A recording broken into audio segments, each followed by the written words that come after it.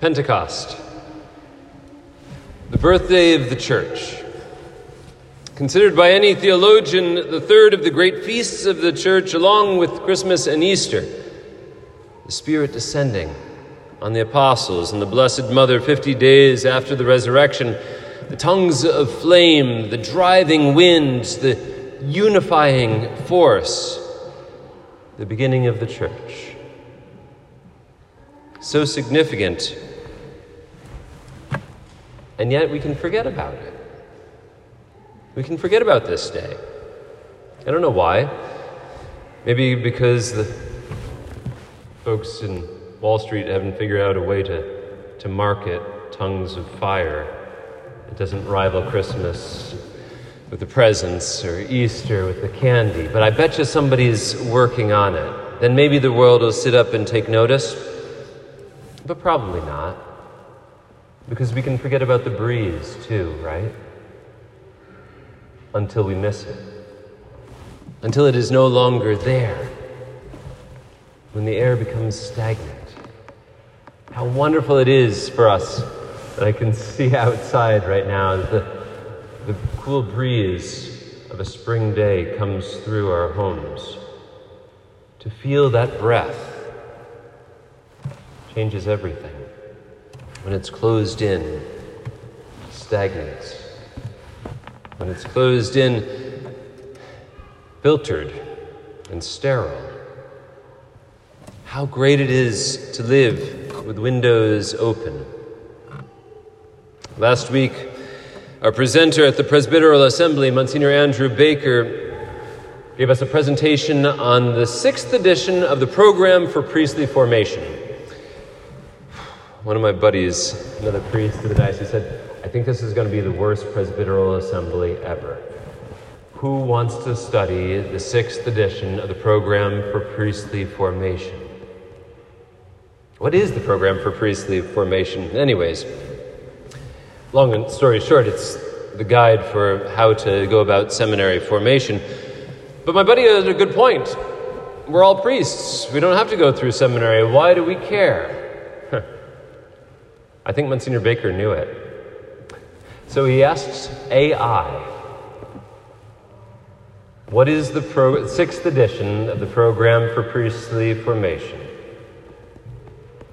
And you'd been amazed at the response. He read a few lines of it for us. That alone got my buddy to sit up and take notice. He's like, oh, this does sound kind of important.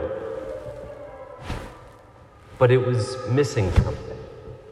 It was a good answer. There was nothing technically wrong about it, but like stagnant and sterile air, it was missing something. Monsignor Baker, over the course of the next 3 days, unpacked why this mattered, what this was all about, not just for future seminarians, not just for those who were ordained yesterday in Ogdensburg, but for all the priests and all the people of God. He let the Spirit move through the presentations. His presentation was alive. Yesterday, we had 3 new clerics of the Diocese of Ogdensburg. 2 new deacons who on this very morning are preaching for the very first time. Actually, one already did so at the cathedral with none other than Bishop Lavallee sitting in the sanctuary. Deacon Carter Pierce will preach shortly. I'm going to try to get over to Hubleton for his.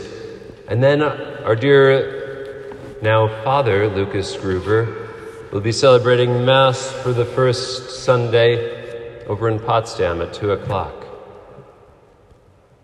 All 3 preachers will have what every preacher has a temptation to do. Use some stock material. Homilies.com. You'd be amazed at what you can find. But it's stagnant and it's sterile. Instead, the preaching of the Word, when led by the Spirit, is to be alive. I'm sure that none of us, no preacher hits the bullseye every time, but the desire is there. And with that openness of heart, we allow the Holy Spirit to come through, please God. With the openness of heart, of the congregation a receptivity, for it's not just AI. It is the power of the Holy Spirit that works right here and right now. Facebook. Many of us live by it these days, that and other forms of social media. I used to, years back, 1,500 friends on Facebook. Now I only go there once a week to post a homily. But others do lesser things.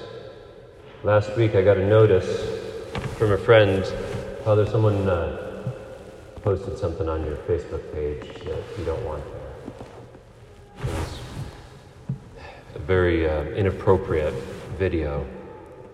Someone else had their account hacked, and that hacked account posted something on my page. But even in the best of circumstances, the videos, the pictures, the vacations, the meals that are posted on social media, it's not the same, is it?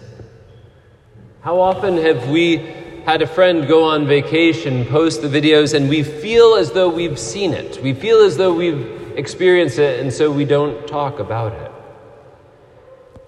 If we do so, we fail to engage the human person. If we've posted something and we feel as though, that's it, I'm done with that, we've failed to have an opportunity to engage the other. Jesus does not just send a memo. He doesn't just post that I am risen, that I have sent the Spirit. He comes into their midst and breathes on them. Receive the Holy Spirit, person to person, face to face. Anything else is stagnant and stale. It is a real encounter, this Pentecost, body and soul. The church is, the faith always is. It's not just about pixels, and it's not just about good intentions. It is physical and spiritual. Those three great feasts, right? All three of them are. On Christmas Day, he was really born in Bethlehem. He came to dwell among us. It wasn't just a nice Hallmark movie that we celebrate. It was real, born in the flesh. On Easter Sunday, it was not just that his cause continued and that his apostles went out and spread his teachings through the world. The man who died on the cross 3 days later rose from the dead, body and soul. And so it is with Pentecost.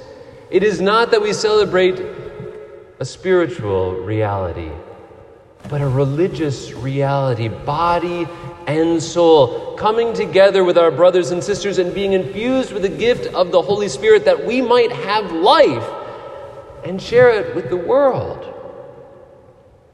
Spiritual but not religious has no spot on this day, but with real flesh and real blood, given the real Spirit so that those apostles could go out and that we can as well.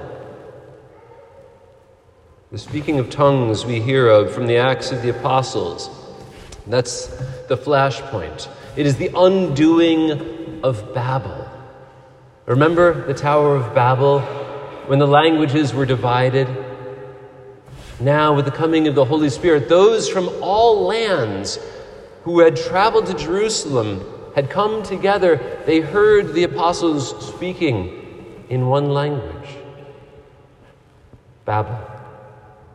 We know the word well, even if we don't know the scriptures.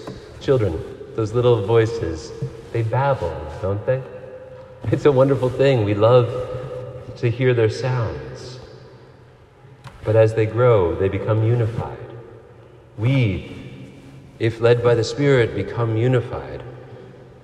My oldest niece will turn 14 years old this Wednesday. Her name is Grace. And so a dozen years ago, we took delight in Grace learning grace, the grace before meals. I still remember the whole family gathered around the table. Dad was still alive. And we all made the sign of the cross, and we all watched and said it with her. Bless us, O Lord, These thy gifts, which we are about to receive. She did better than that, but she was slowly coming along. Of thy bounty through Christ our Lord. It was so sweet. And yet, my father stopped afterwards and said, I'm sorry, what was that? We said, what? The priest. I'm a priest at the time. I said, what do you mean? We were just saying grace. So I thought we were praying to God, and it sure looked like we were praying to grace. Oh. That changed something in our family. We all stood up and took notice. We pray this day, not just to put on a good show, not just to get all the words right, but that the Holy Spirit may lead us and unite us, young and old, rich and poor. The whole list, all the divisions in our world, can be united on this day with this Spirit. And so we pray, come, Holy Spirit, fill the hearts of your faithful and kindle in them the fire of your love. When we pray this prayer, we can expect beauty. We can expect goodness. We can expect truth to unify. Ask for it. Pray for it. And expect that Spirit to be fully alive.